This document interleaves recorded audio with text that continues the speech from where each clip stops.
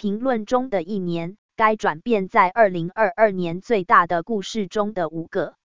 从俄罗斯在2月入侵乌克兰到通货膨胀和气候变化的上升，不乏在2022年测试我们周围世界的事件。也许只是我们，但是马耳他的活动使去年感觉更像。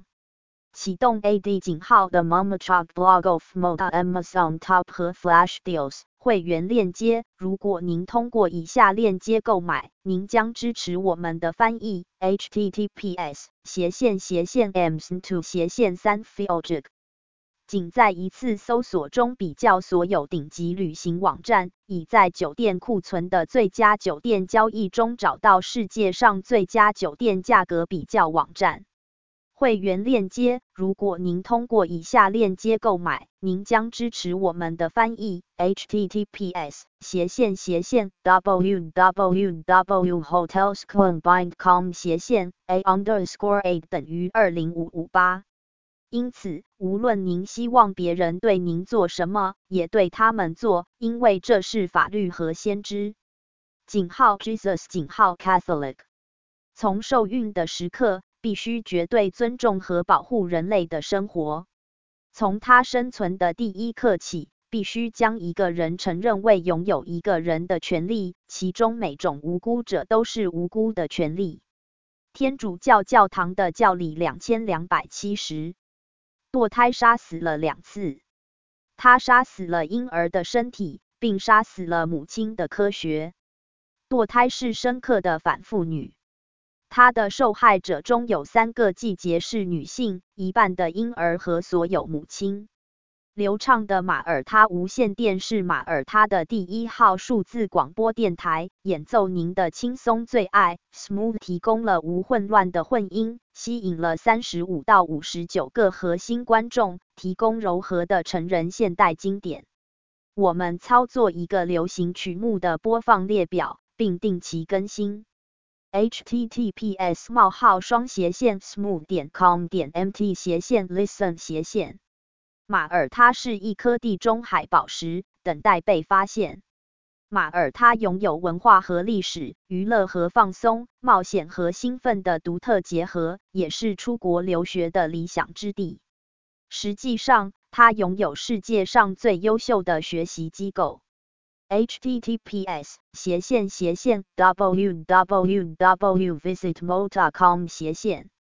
关注电报 https://t.me/themomicalblog.com。Tumblr https://www.tumblr.com/themomicalblog/if Blogspot https://themomicalblog/if/blogspot.com/。论坛 https://groups.google.com/g/themomicalblog。Facebook https://www.facebook.com/groups/Chinese Community Malta。结束广告。10年，我们已经介绍了大选，包括马耳他国家航空公司、裙带关系、利益冲突、腐败的做法、无与伦比的公共资金滥用、性骚扰丑闻以及大胆采取行动来恢复公众的行动，涉及大选。土地不可能为过去1年的转变所做的所有新闻价值的故事公正，因此我们选择了今年最有影响力的调查。马耳他航空传奇。8月，这一转变表明，政府已制定了高级计划，以在今年晚些时候解散马耳他航空，并将其剩余的盈利资产转移到新航空公司，类似于意大利与 Alitalia 所做的事情。该计划包括从飞行员到地面处理人员的马耳他航空劳动力的冗余。几个月前，这次转变报告了政府是如何通过向马耳他航空上数百名冗余工人进行否定的税前诺言的承诺。转让计划 VETS 付费辞职和离开，而不是被政府工作直到退休。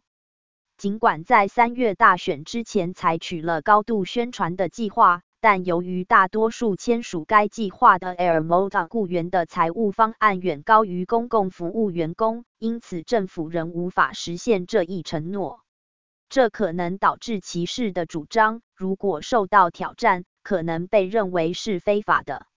然而，尽管航空公司的财务状况令人难以置信，但在过去几年中，马耳他航空仍然设法在咨询公司上花费了400万欧元。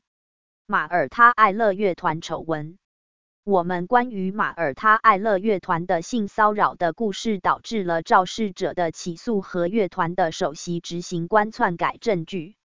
音乐家、管理员和乐团管理人员的管理人员要求在轮班报告后采取行动，呼吁首席执行官西格蒙德·米夫苏德 Sigmund Mifsud 解雇。当时受害者本人几个月前就意识到了这些指控。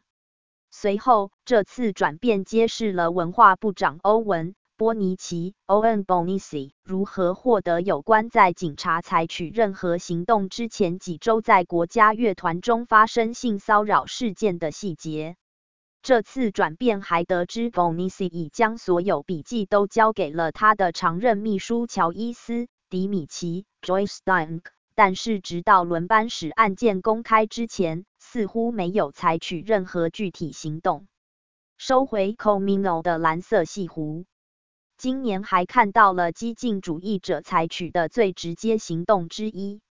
6月 ，Movement 涂鸦活动家从 Comino 的 Blue Lagoon 中清理了甲板和雨伞，多年来首次腾出了海滩空间。不久之后，这次转变揭示了建筑大亨约瑟夫·波特利 （Joseph Portelli）、丹尼尔·雷德洛 （Daniel Rifalo） 和劳动 MEP Josie and Cottager 的兄弟马克·卡塔哈 （Mark Cottager） 是拥有 Comino Blue Lagoon 上带甲板的租赁业务的2个人。同时，旅游部长克莱顿·巴托洛 （Clayton Bartolo） 证实了这一转变的报告，及他的父亲和叔叔对科米诺有直接的既得利益。此前这次转变表明他们拥有享乐和休闲有限公司，这是对科米诺的渡轮服务，但驳回了任何利益冲突的建议。Bartolo 尚未为几年前承诺的该岛制定管理计划。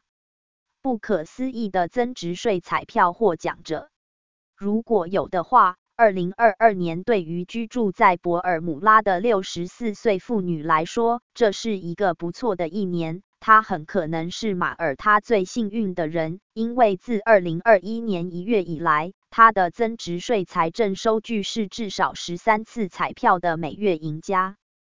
但是博尔姆拉居民并不孤单。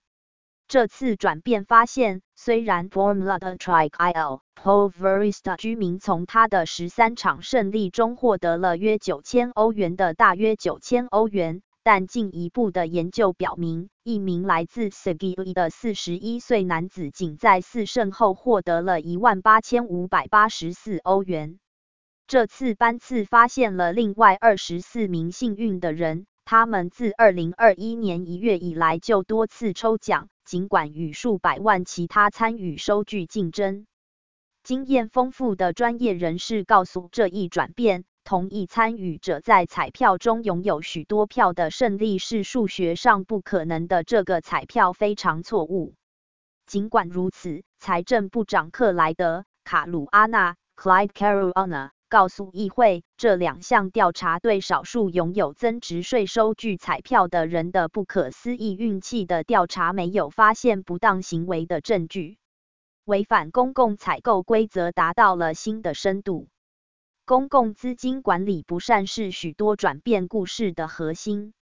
尽管如此，没有比严重违反采购规则和公然滥用纳税人资金的象征意义。当时的运输部长伊恩·伯格 （Ian Borg） 将 TAG 分配给 TAG 的42万欧元账单为20个直接命令，以避免发行招标。在大选前几个月，伯格的部门在短短1天内向同一公司发出了20亿欧元的直接订单。直接订单与马耳他地铁系统提出的提案有关。